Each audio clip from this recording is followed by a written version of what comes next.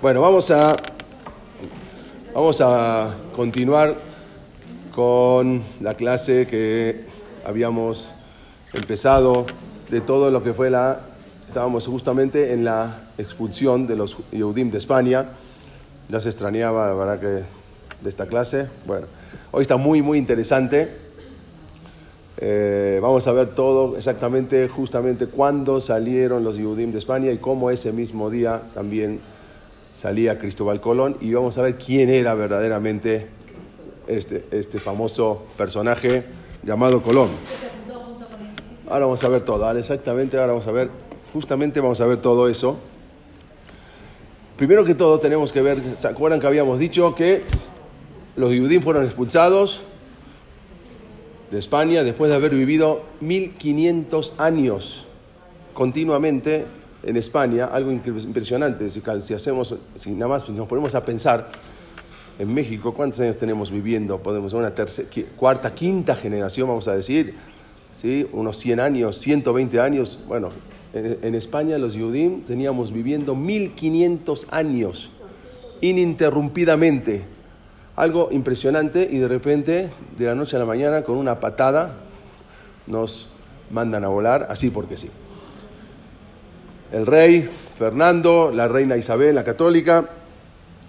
Vimos como en las últimas clases, como Rabbi Yitzhak Abravanel le imploraba a los reyes católicos que los deje permanecer en España, incluso también con el otro rabino que era el representante ante la corte, don Abraham Señor también, que al final vimos como él se terminó convirtiendo y quedándose. Rabbi Yitzhak Abravanel se fue, y muchos de los Yehudim se fueron. Él mismo, Rabbi Yitzhak Abravanel, que es una fuente directa de alguien que vivió en ese momento, él escribe como 300.000 Yehudim se habían exiliado de España. ¿A dónde?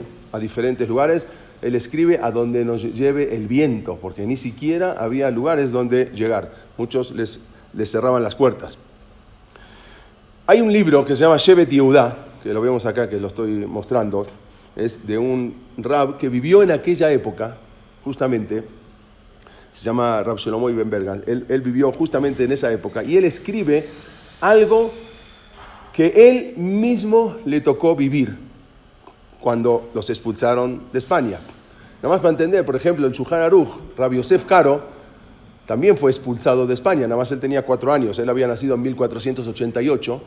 En 1492 lo expulsan, tenía 4 años, con su papá, que era el Rabbi Efraín Karo, que era un talmid jajam muy grande, y muchos de los grandes jajamim habían salido justamente en esta época de España. Él escribe, él es un testigo real de los hechos que cuenta este rabino, que incluso esto que les voy a contar lo relata en hebreo, en este libro que vemos acá en pantalla, que se llama Shevet Yehudá. La vara de Yehudá también está en español, se ha traducido. Está escrito en este libro un caso que ocurrió. ¿Cómo? Rabbi Shlomo Ibn Berga se llama. Era uno de los jajamín de aquella época. Ahí está el nombre, ahí lo pueden ver, jajam. Bueno, este fue impreso en Ámsterdam, acá lo ven, en la casa de Emanuel Benveniste. Jajam Arrofé era doctor también, Rabbi Shlomo. Este es el libro que él escribió. Bueno, está escrito en este libro un caso que ocurrió con un barco que había salido de España, uno de los tantos embarcaciones que salían de España con los Yehudim, lleno de Yehudim expulsados, en el cual estaban hacinados. O sea, iban en el barco, pero, los que cupieran, así venían en el barco. Y él relata varios sucesos que ocurrieron, algo difícil. Él dice que muchos se enfermaban en los barcos de peste, dentro de las galeras, dentro de los barcos. Entonces, en una ocasión, el capitán de uno de los barcos, cuando vio que todos se estaban contagiando de la peste que traían, el mismo capitán corría riesgo también. Era un cristiano el capitán, no era un yudí.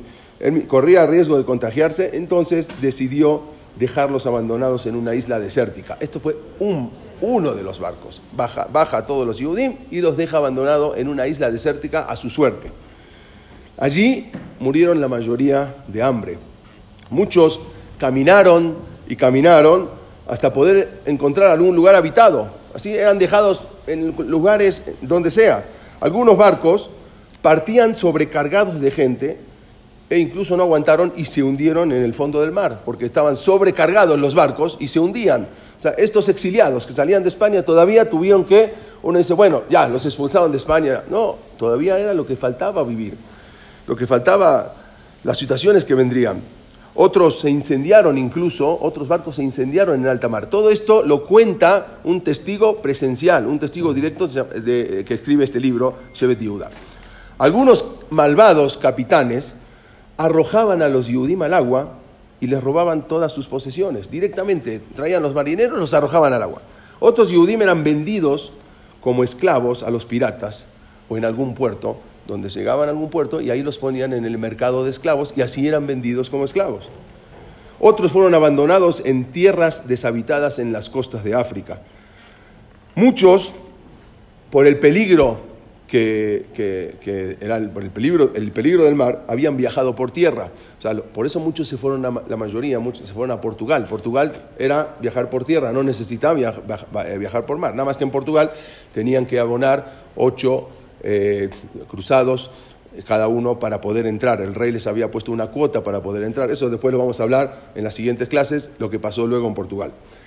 Entonces, muchos que viajaban por tierra incluso fueron asesinados por ladrones, que los atacaban para robarles lo que llevaban, o por animales salvajes, o iban deambulando de un lado a otro hasta que morían de hambre, o por enfermedades, o por clima. Uno dice, bueno, está bien, terminaron, salieron. No, de los 300.000 que salieron, muchísimos Yehudí murieron en el camino. Había entre ellos, y esto lo relata también el libro, un Yehudí que iba también exiliado con su esposa y sus 2 hijos, y también eran de los que habían abandonado en una isla desértica, que muchos habían fallecido. Este Yehudí iba con su esposa, sus 2 hijos, y caminaron durante mucho tiempo para encontrar una civilización, encontrar un lugar habitado, encontrar gente en una isla desértica. La mujer de este señor era una mujer de familia muy noble, una familia distinguida, una familia rica en su momento. Y no estaba acostumbrada a estar caminando tanto por la selva, sin zapatos. O sea, una mujer, hay gente que está acostumbrada, esta mujer era una mujer muy fina, no estaba acostumbrado. Se desmayó la mujer y murió de todas esas angustias y de cansancio porque ella no estaba preparada para este trajín, para estas corridas. El hombre siguió caminando después de enterrarla y incluso iba cargando a sus 2 hijos que también se habían enfermado de peste, sus 2 hijos pequeños. El hombre ya había dejado a su mujer y iba ahora cargando a sus 2 hijos. Al final él cae desmayado también, después bajo el sol. También hay que acordarse que estamos hablando que era agosto. Agosto es lo más calor, donde era impresionante el calor que hacía en una isla desértica. Cuando se levanta del desmayo, se despierta, se encuentra que sus 2 hijos pequeños también habían fallecido. O sea, falleció su esposa, sus 2 hijos. Cuando entonces escribe esto, lo voy a leer un poco en hebreo y lo voy a traducir porque es digno escucharlo en hebreo como escribe acá en este libro este testigo presencial. Entonces, esta persona, Kam al Raglab Beamar, se paró sobre sus pies y dijo, Ribono shel olam, arbe ata ose kedei sheani asobet dati. Dios, mucho estás haciendo para que yo abandone la religión. Tú me estás forzando a que yo abandone el dat, la religión. La expulsión, desde que tuvimos que abandonar España, nuestras casas, nuestros campos, nuestras pertenencias, el viaje por mar, las angustias, las enfermedades, la muerte de su esposa, la de sus hijos, imagínense todo, era algo impresionante lo que vivían. Y él dijo así, ¿y dónde están los 300.000 Yehudim que salieron conmigo? O sea, no justamente con él, pero salieron de España. Aquí estoy yo solo en una isla deshabitada con mis 2 hijos muertos, con sus 2 hijos muertos a su lado. Y dice así en hebreo, Arbe ata ose kedei sheani asobet dati. Tú, Dios, haces mucho para que yo abandone mi religión. Te da neemaná. Boreolán, tienes que saber algo muy claro. está hablando con Dios. Sheal Korhan Sheyoshbe Shamaim, que a la fuerza de los que habitan en el Shamaim, de Dios y de los Malachim, aún a la fuerza, que ellos no quieren que yo, o sea, que ni tú ni los Malachim quieren que yo siga en el camino de la religión, en el camino del judaísmo. Yehudí ani be Yehudí eye. Yo soy Yehudí y voy a permanecer siendo Yehudí, aunque no quieras.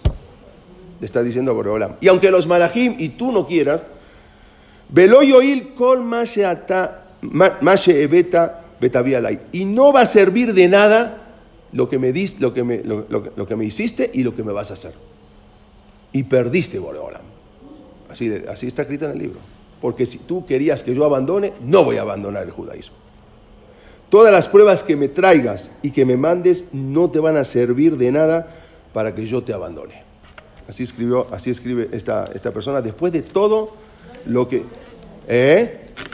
No escribe, parece que sí, escriben más adelante, lo escribe, se llama, por eso se llama Shevet Yehuda, lo pusieron por el nombre, se llamaba Yehuda Hayat, apellido Yehuda Hayat. Lo escribe el Shevet Yehuda, que era sobre esta persona, quien era este señor.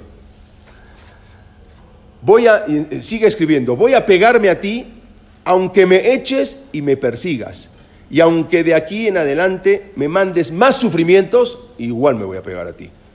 Beasaf mina afar u mina asabim, y agarró un poco de la tierra y del pasto que tenía a la mano, bejisa eta gufiot, y tapó los cuerpos de sus hijos. Bealach levakesh yishub, y fue a buscar un lugar habitado, o sea, ya sin esposa, sin hijos.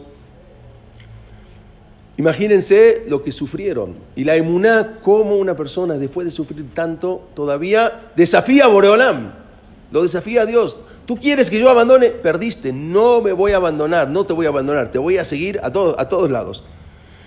Siendo esta la mayor tragedia que golpeó a los Yehudim desde la época romana, o sea, después de la época romana, esta fue la mayor tragedia, la expulsión de España, que fue algo que estremeció al pueblo Yehudí. Los rabinos que habían sido expulsados de España, o sea, muchos jajamim, querían buscar una explicación. Entonces siempre hay que buscar una explicación. Ya dijimos varias veces que a veces no podemos encontrar todas las explicaciones, pero nuestro deber es buscarla. No podemos decir, no entendemos y se acabó. No siempre podemos llegar a la respuesta, pero nuestro deber siempre es buscar explicaciones. Los grandes rabinos que habían sido expulsados de España intentaron dar algunas posibles respuestas a la expulsión de los Yehudim de España después de haber permanecido 1500 años. Entre las razones dadas, una de las razones, ¿cuál fue? Lo que los jajamín explicaron en su momento, estaba, primero que todo, el excesivo estudio de la filosofía no judía. La gente era amante de la filosofía no judía y se apartaba un poco del estudio de la Torá para entrar en otros estudios, la cual debilitó la fe judía en tiempos de crisis. En tiempos difíciles, una persona tiene que estar bien asentado, pero si una persona no tiene esa base fuerte de la Torá, puede estar bien, pero en el momento de difícil, en el momento de pruebas, de nisayón tan grandes, ahí es donde la persona empieza a flaquear. Otro de los motivos fue las conversiones masivas que comenzaron en 1391, o sea, 100 años antes habían empezado conversiones masivas. Estos son cuadros de aquella época, cómo los judíos iban y se convertían en la iglesia. Entonces, esas conversiones masivas que habían empezado en 1391, la cual hasta entonces nunca había sucedido nada igual en una escala tan grande. Nunca. Desde la época de la destrucción del Bet Hamikdash, nunca había existido una conversión tan masiva como la de España. Nunca se había oído.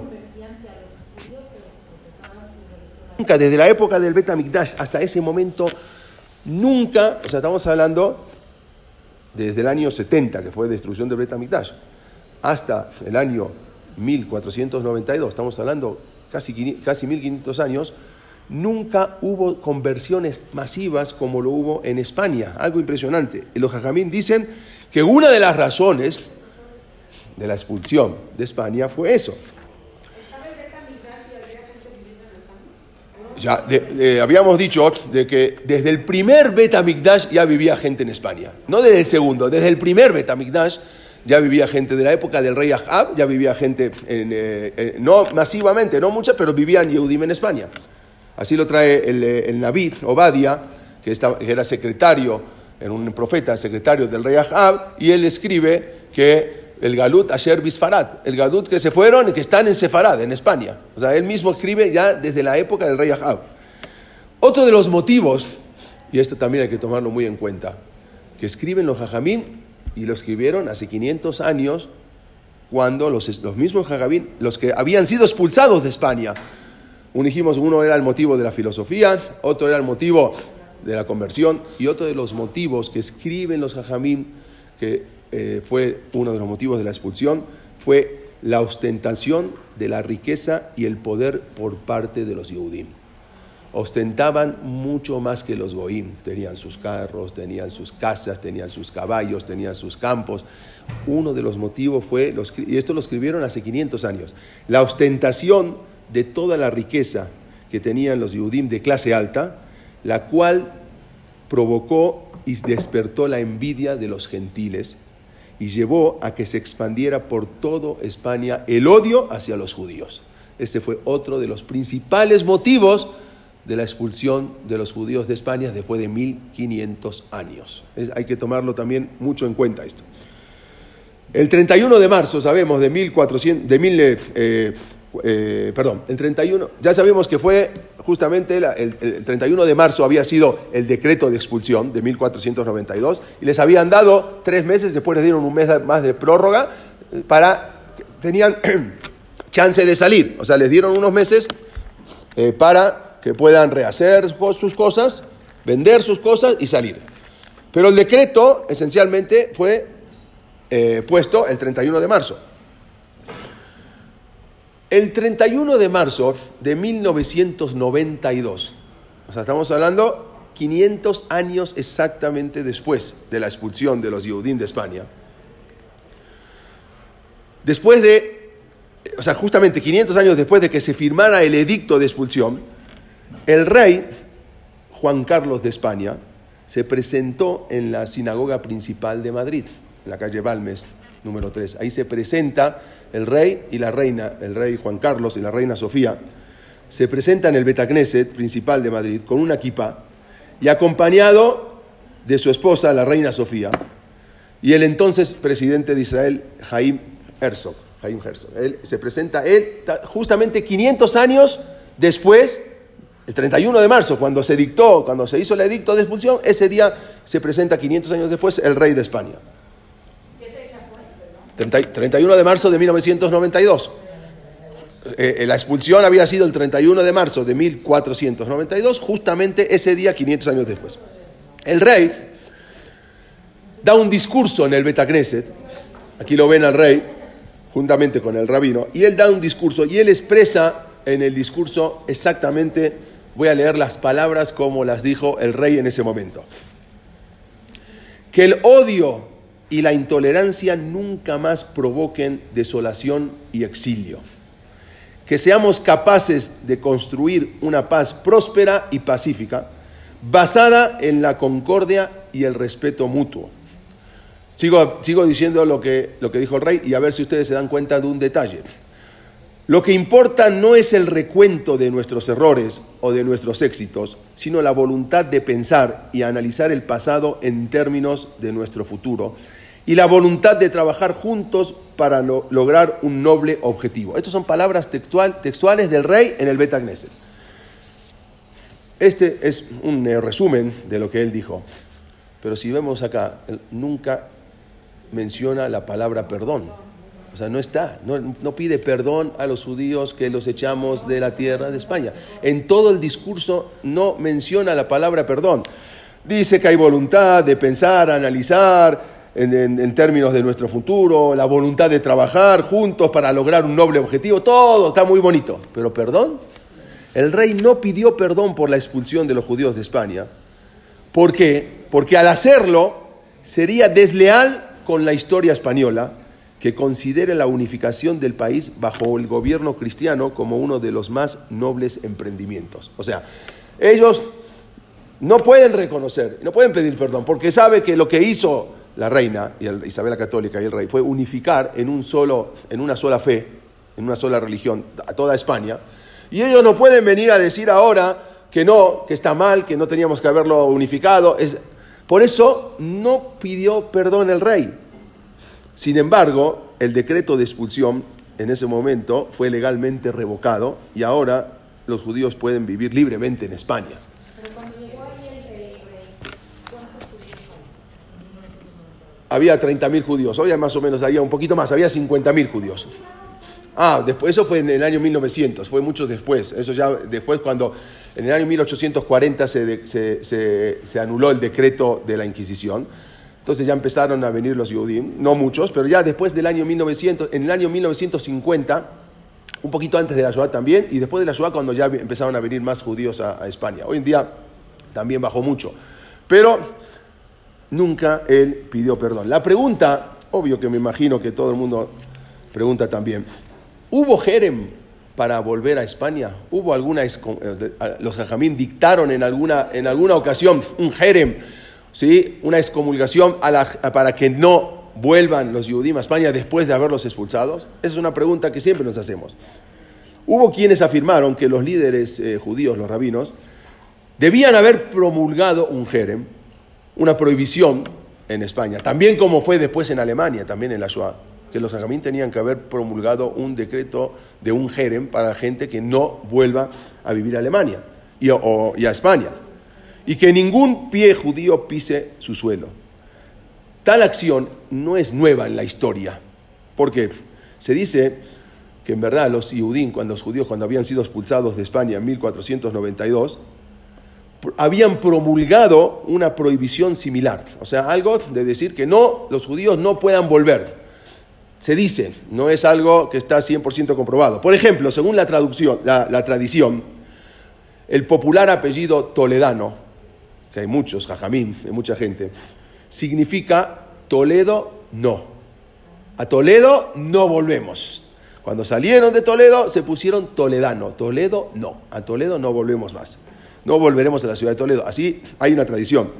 Pero la realidad histórica es que el jerem se había hecho, pero no con España, ni tampoco con Alemania. Se hizo la confirmación en un pincás, en una libreta, que era un libro de los registros había como un Bad, se llama Bad Arba Arasot, Bad de las cuatro naciones. Se había hecho en otra ocasión, que fue, vamos a verlo más adelante, en las persecuciones de Gemelnitsky, que fue los cosacos, que fue tremendo, pero fue más adelante, en 1649. Ahí sí se formuló un decreto de jerem para no volver, que una prohibición que se acató en Lituania, en Polonia y en Turquía de no habitar la tierra de Ucrania. Ucrania es donde pasó todo el decreto de los cosacos en 1649, algo tremendo que cuando lleguemos al momento lo vamos a estudiar. Sin embargo, en España ni en Alemania no está claro si esas prohibiciones tienen efecto en 1492 o entraron en vigor mucho después en 1649, no se supo, porque nunca está escrito, ni vimos nada escrito si hubo un jerem o no para volver a España. Entonces, de todas maneras, aun cuando no hay una prohibición legal, no podemos evitar a veces sentir un sabor amargo cuando uno va a Alemania o cuando uno va a España, a Filus y va a conocer las cosas, pero siempre siente ese sabor amargo de que de aquí nos expulsaron. ¿Y cómo regresan? Esa es la cosa. El yehudí a veces se olvida de las cosas, entonces regresamos. ¿Cómo regresan? Pregúntale a los 50.000 yehudí o hoy 30.000 que viven en España. Pero así es, desgraciadamente así es.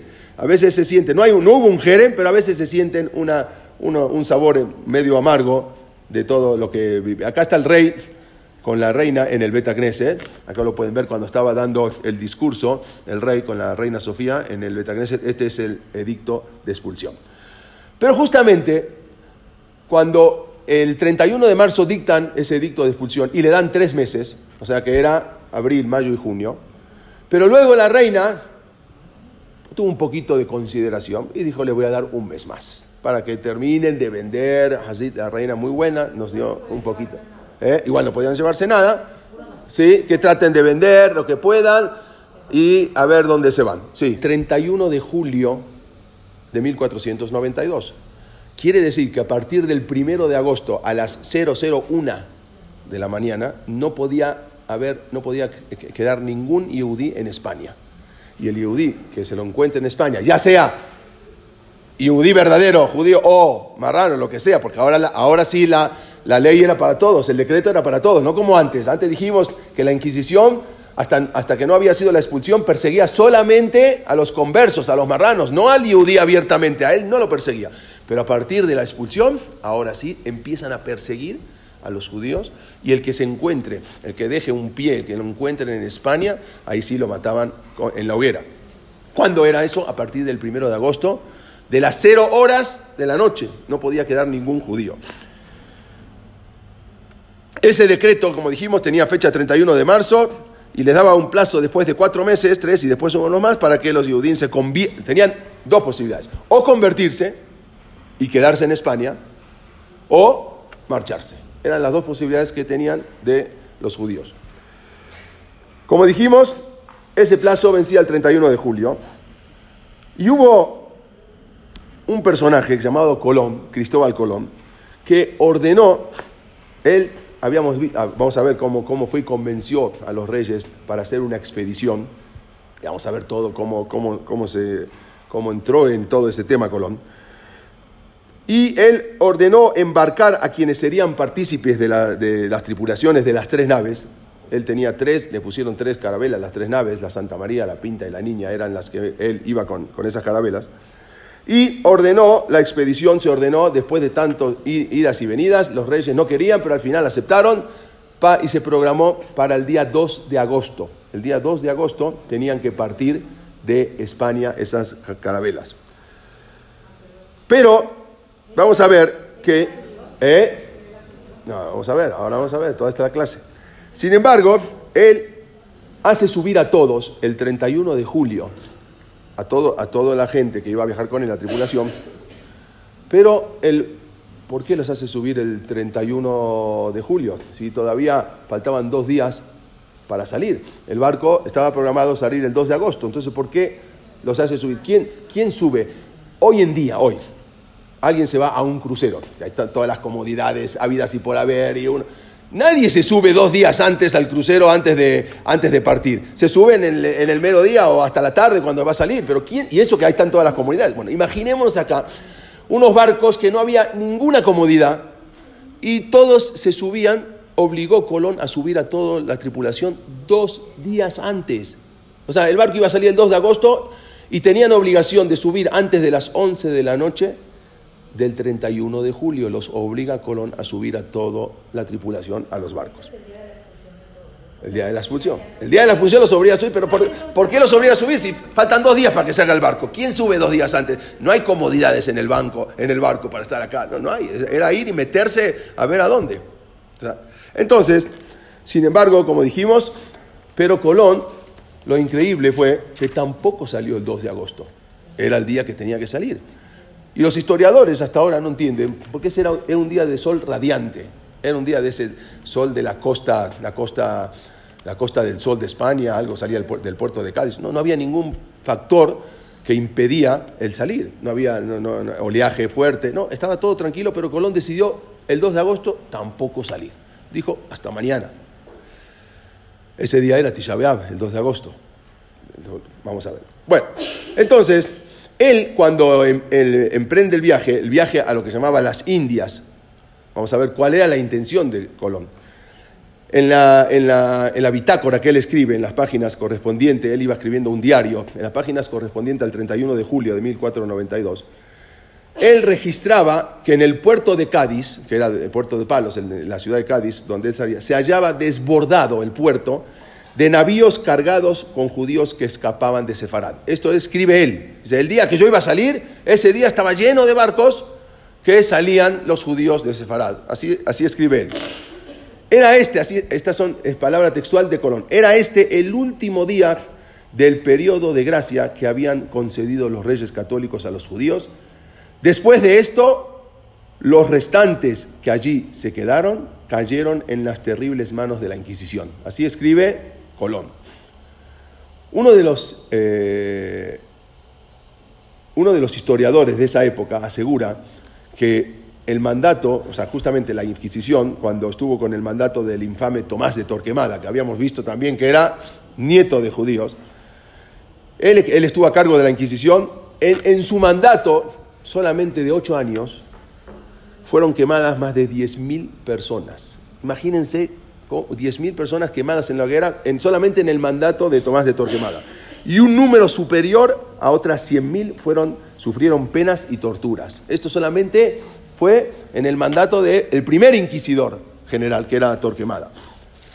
Bueno, pero ¿qué fue lo que llevó a Cristóbal Colón a embarcarse a una aventura desconocida? Porque no sabían ni a dónde iban, ¿sí? Sabían que iban, vamos a ver que él quería demostrarles, según lo que él entendía, siempre se sabía de América, de Europa, había la ruta que ya se había encontrado, la ruta por abajo de África, que llegaban hacia Asia, hacia el lugar, hacia donde está Asia. Pero él decía que también podía llegar, como el mundo es redondo, él podía llegar a Asia, en lugar de ir por el este, él podía ir por el oeste, para atrás. Hasta ese momento era desconocida esa ruta, nadie se imaginaba que podían llegar por el oeste. Él decía así, nunca se imaginó que se iba a encontrar en el medio con el continente americano. Quitemos del globo terráqueo, del mapa, el continente americano, uno sale de Europa y llega a China. Pero nada más que él no sabía que en el medio estaba todo un continente americano que nunca supo tampoco que fue el continente americano. Es lo que vamos a hablar ahora. De algunas de sus teorías que lo llevaron a embarcarse en la aventura, una aventura porque era directamente salir a ver qué. Después pudieron ser conocidas por él gracias a las lecturas que él había hecho en la Torá. Vamos a ver qué fue lo que dónde estudió Colón para saber que el mundo era redondo, de dónde lo sacó, cómo se embarcó en esa aventura, y de otros libros sagrados en la que hace mención, en el Zohar, vamos a ver ahora, que hace mención de la redondez del planeta, que el planeta es redondo. En verdad es cierto que el mundo especula que si Colón era judío, hasta hoy en día todavía hay libros y libros de historiadores y la mayoría hoy en día ya están diciendo que Colón sí era judío, pero muchos dicen, los italianos dicen que no, que Colón era genovés. Nunca hablaba italiano, pero dicen que era genovés. Los españoles dicen que no, nació en Zaragoza y era español. Cada uno le dice, pero muchos historiadores hoy en día españoles llegaron a la conclusión de que en verdad no era ni genovés ni español, sino era yehudí, y vamos a ver un poco de eso.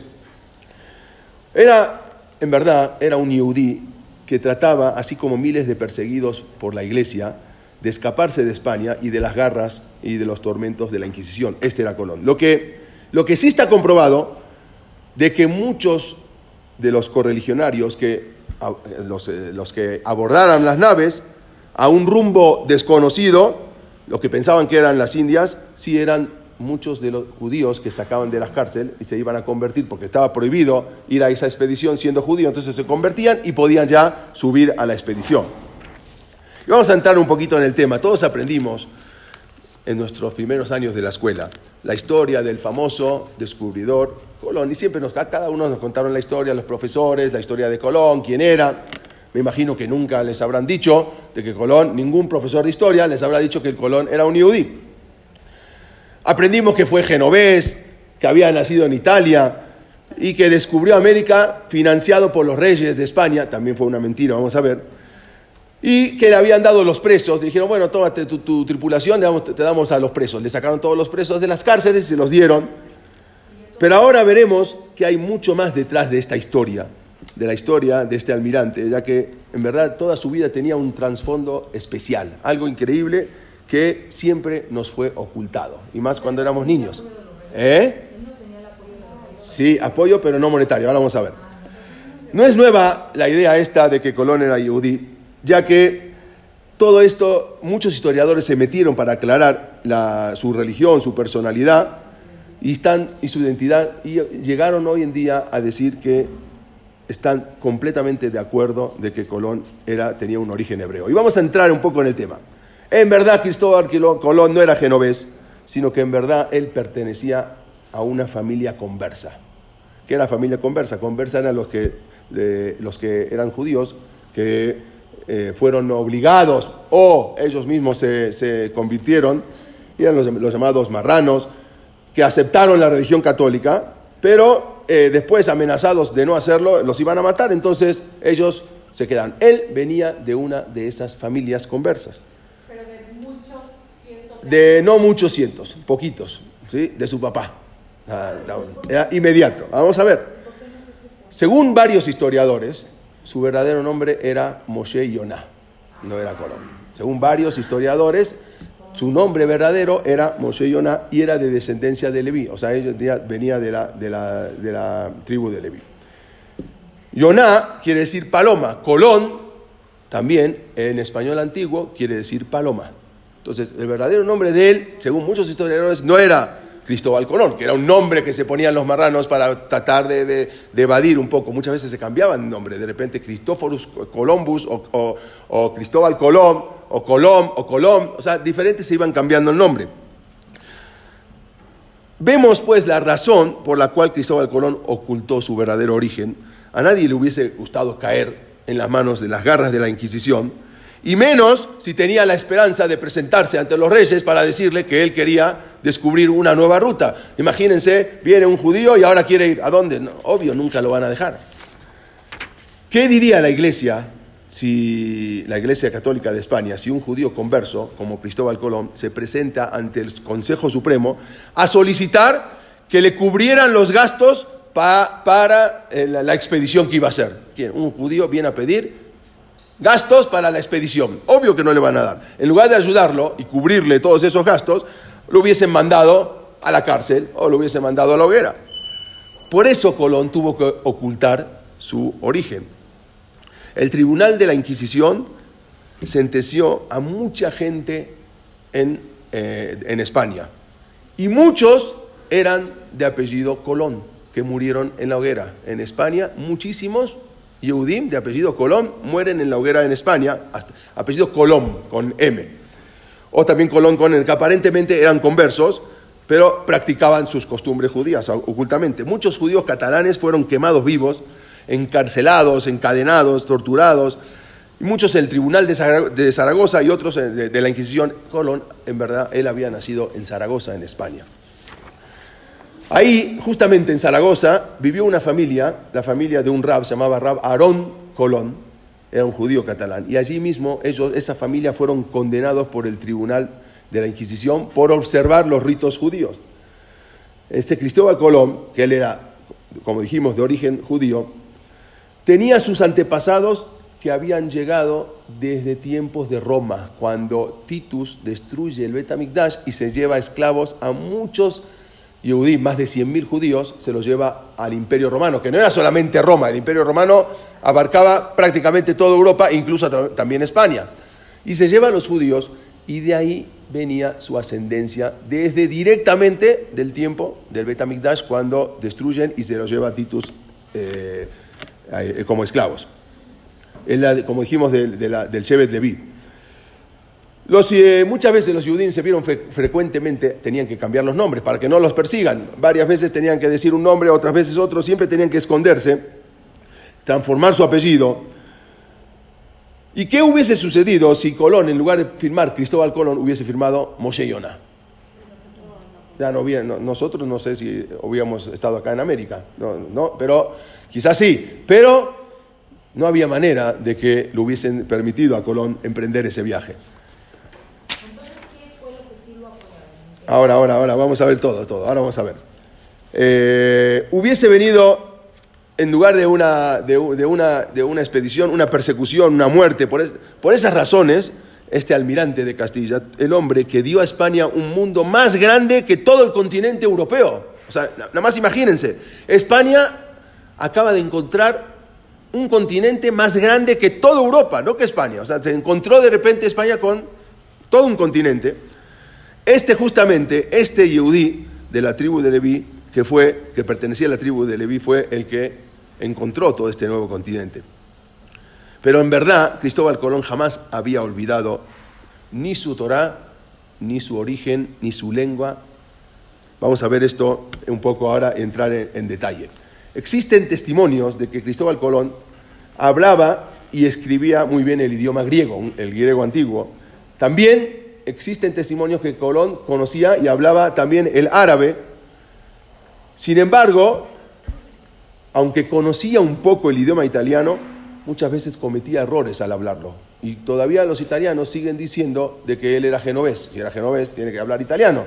Pero él no hablaba italiano. Y es más, a veces una persona, cuando se enoja, pero fuerte, entonces sale, aunque hable otros idiomas, pero cuando insulta o cuando se enoja, sale el idioma original. No vas a pensar, a ver si lo digo en inglés. Él, cuando se enojaba, nunca se enojaba en italiano. Siempre el idioma era el ladino. Él hablaba ladino, que era como el yiddish. El ladino era el idioma que hablaban los sefaradim. Cristóbal Colón siempre tuvo una ayuda eficaz de los judíos conversos. ¿Quién ayudaba a Cristóbal Colón? Justamente los que ayudaban eran los conversos, los que más lo ayudaban para hacer esta expedición. Eran los que tenían altos puestos en la corte de los reyes. Él se había ido a la ciudad de Córdoba para persuadir a los reyes y de insistirle para que lo dejen hacer esa expedición. Esta foto que les voy a mostrar no es una foto real, es un poco chiste. Si Colón era judío o no. ¿Sí? Bueno, nomás para que... Pero no es un cuadro real. Ok.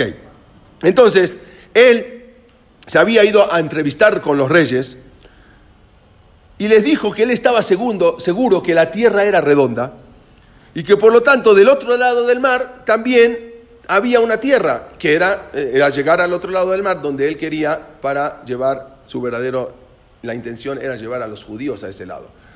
Yo les voy a mostrar una imagen real de Cristóbal Colón y nada más ustedes díganme si parece o no un yehudí. Y este cuadro es una imagen real de Cristóbal Colón. ¿Ok? Nada más para que vean su imagen. Esta es una imagen real de él, para que vean si sí o no tiene cara de yehudí o no. Ok. Entonces, él es de sobreentender que él sabía todo esto, ya que como yehudí, Cristóbal Colón conocía la Torá y él se presenta ante los reyes de España a decirle que la tierra es redonda y que él sabe, pero nadie creía. Sí, había algunos que decían, incluso había algunos que dijeron que la tierra es redonda, después lo mandaron a matar, pero hasta ese momento no se sabía, no se tenía 100% la certeza, y él decía que él sabe que la tierra es redonda. ¿De dónde sabía Colón? Hay en el viaje, que acá lo ven, en el Perek 40, el Perek Mem, el Pasuk 22, dice el Pasuk lo siguiente: y el Rabí Yeshaya fue escrito en el primer Betamikdash. Estamos hablando del final del primer Betamikdash. Él decía que se iba a destruir. Y el Pasuk dice así: Ayoshev al Juga Ares, el que está sentado sobre la redondez de la tierra, Beyoshevea Kajavim, y los habitantes parecen como langostas. Los habitantes de la tierra son como langostas. Así trae el Naví Yeshaya. Anoté Kadok Shamaim, el que se extiende como una cortina en los cielos y despliega como una tienda para morar. Dice el Pasuk, Ayoshev al Juga Ares. Nada más vean lo que dice Rashi. Dice Rashi, ¿qué es Hug? Hug, Lashon Mejugá. ¿Qué es? Ugal, compás, velaz. Es como un compás. O sea, agarran un compás y hagan un círculo. Así es la tierra. Así lo dice Rashi en la Villa Yeshaya. Estamos hablando mucho antes de Colón, que lo dice clarísimo, que la tierra es redonda. Incluso, claro que sí, por eso digo, de acá estudió y él sabía. No solamente acá, vamos a decir otras cosas más. Hay otro pasuk que acá mismo también dice, que es Jugares. Dice, acá explica también, Beagulota Shamaim. Nada más vean acá, les voy a mostrar. Esto explica el Eben Ezra. El Eben Ezra fue mucho antes que Colón. El Eben Ezra estamos hablando en el año 1000. Colón fue año 1492, 500 años después. El Eben Ezra dice, Ayoshev al-Hug, Migeserat ubemejogá beatam, el motivo, a Keli Aose. ¿Qué es el compás? Es un Keli Aose Hug. Un Keli es un objeto que uno lo pone y hace un círculo. Acaba sobre Beagol, que está redondeado. Dice que no hace falta decir que la tierra es cuadrada.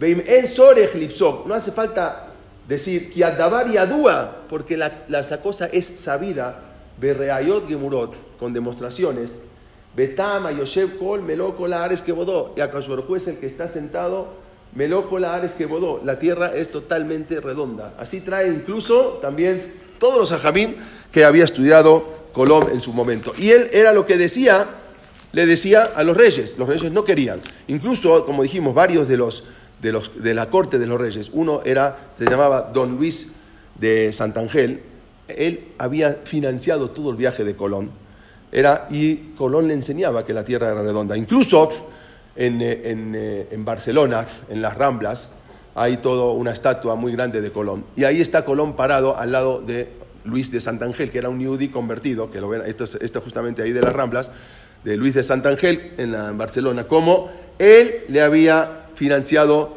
justamente todo el viaje, este converso. Entonces, al leer esto vemos que los reyes de España estaban rodeados de Yehudim, estaban rodeados completamente de Yehudim, que eran los hombres de confianza.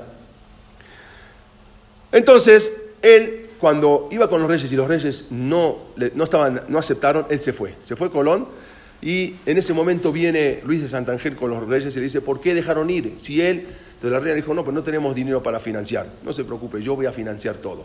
Los reyes no hace falta que pongan nada. Fue Luis de Santangel con otros conversos y financiaron todo el viaje de Colón. También participó en la financiación Rabbi Isaac Abravanel, quien también era el moré, era el que le enseñaba todo esto al mismo a Colón. Él respondió que no era menester de empeñar las joyas de la reina, sino que ellos mismos iban a ver cómo de alguna manera se las rebuscaban para financiar todo el viaje.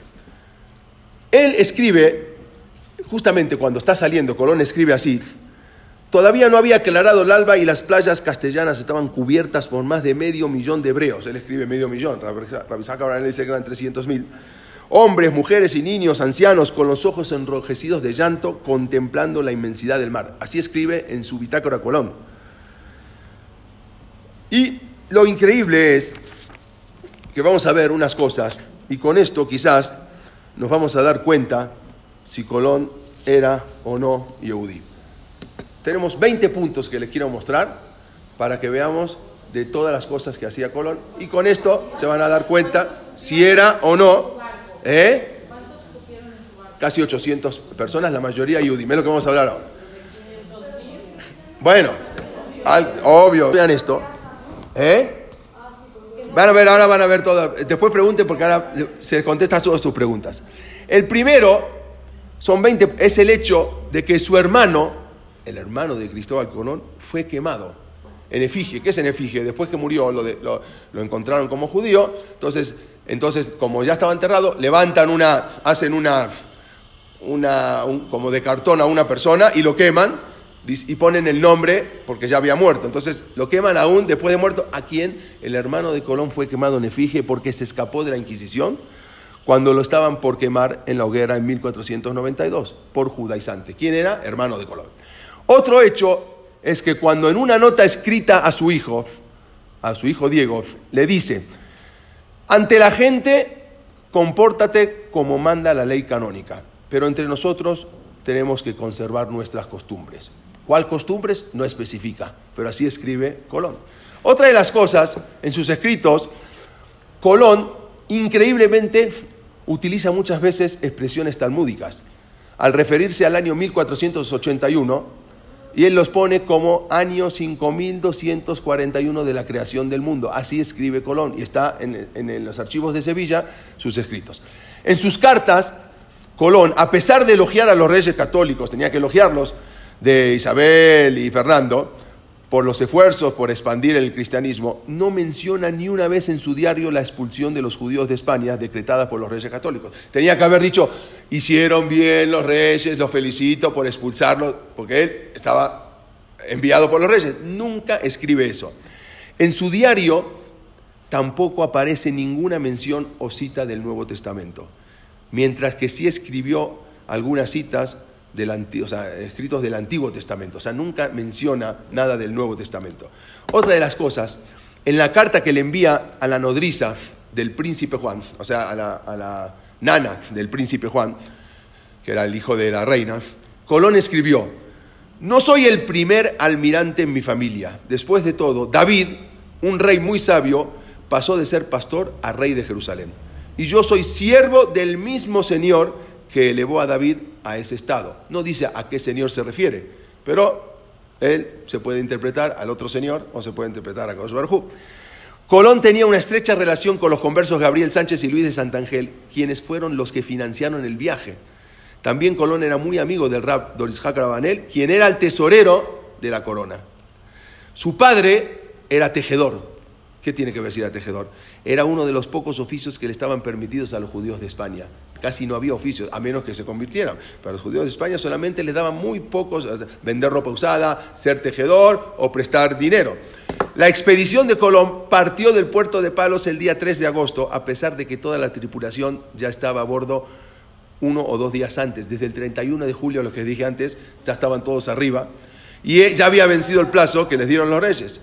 Él ordenó a la tripulación que subieran a las naves antes de las 11 de la noche del 1 de agosto. O sea, todos, porque se vencía el plazo, 1 hora más, ningún judío podía quedar. Y él obligó a todos que suban. El día 2 de agosto tenía que partir. ¿Qué día era ese? Tisha B'Av. Colón no quiso partir ese día con los más de 700 tripulantes que se encontraron a bordo, porque no es bueno salir un día de Tisha B'Av de viaje, y más a un lugar desconocido.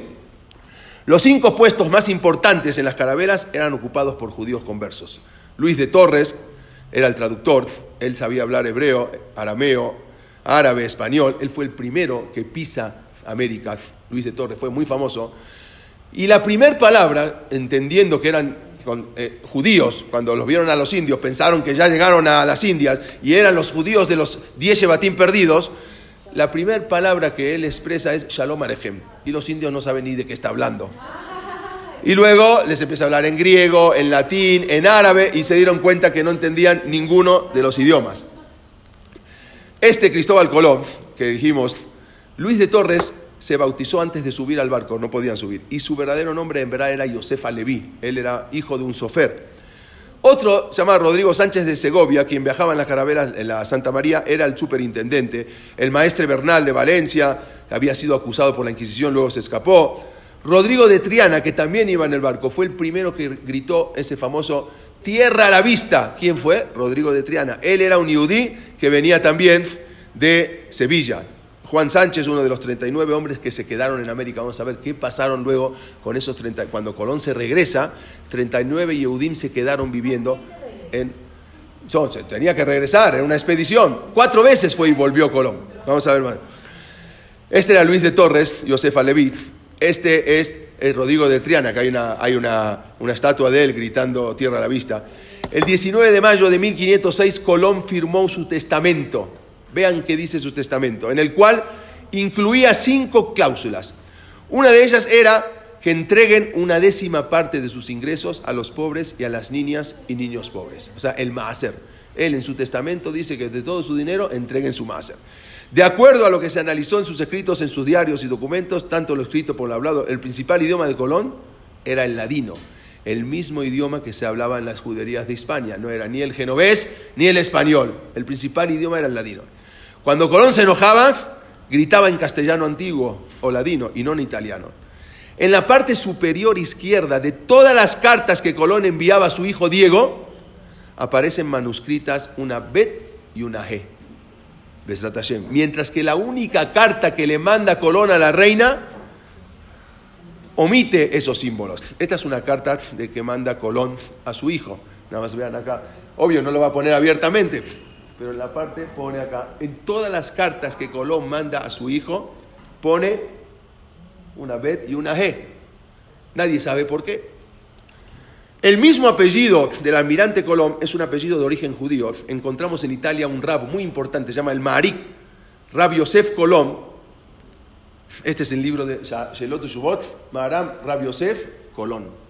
Era pariente de él, acá lo pueden ver, de Rabbeno Yosef Colón. Era un rab muy, muy importante que venía también de ese lugar. Como la característica más de Colón, como dijimos.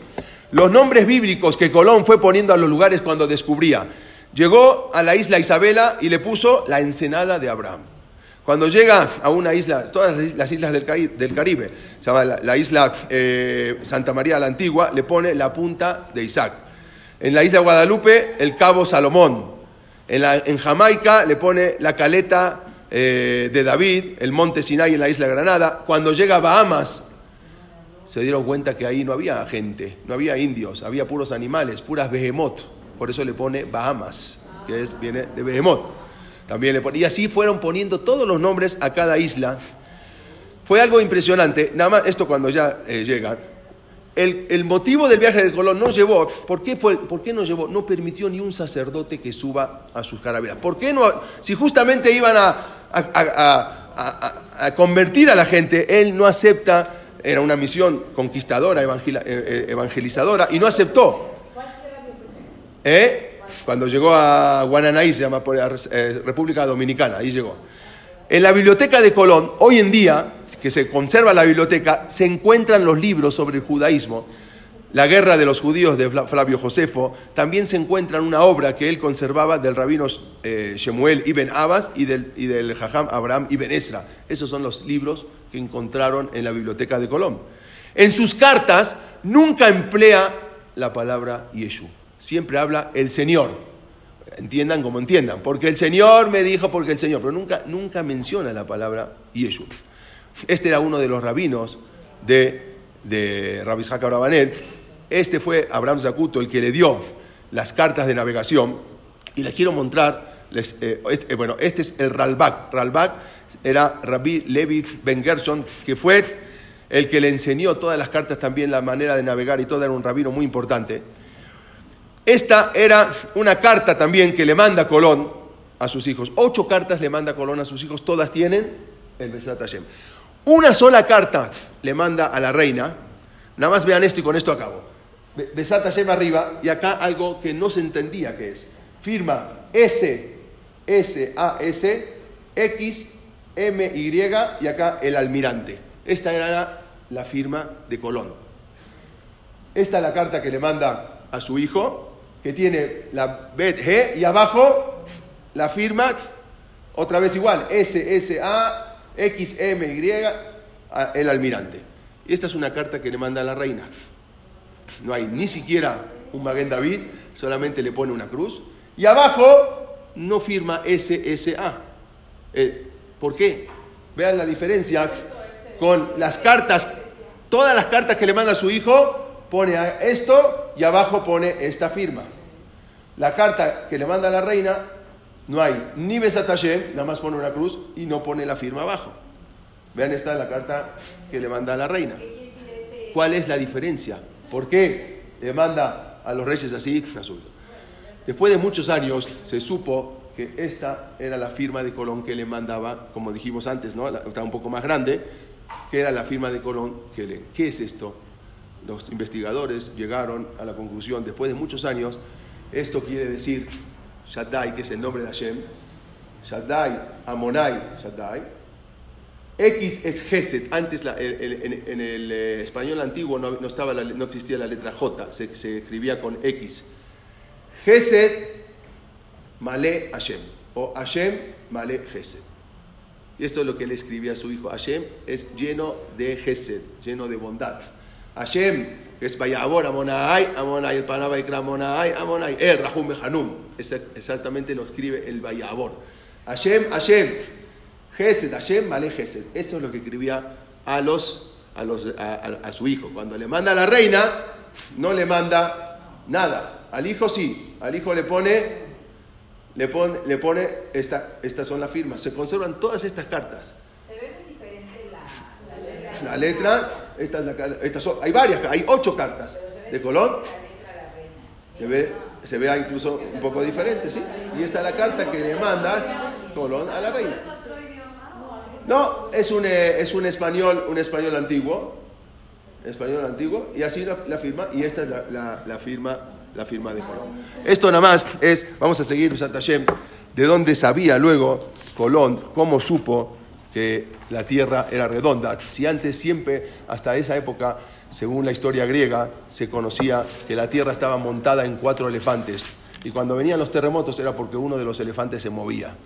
Así decían, pero Colón viene y dice que no. ¿De dónde supo cómo está escrito todo en el Zohar que la tierra es redonda? La semana que viene lo vamos a ver eso. Hasta acá. Gracias, no, al contrario. Gracias.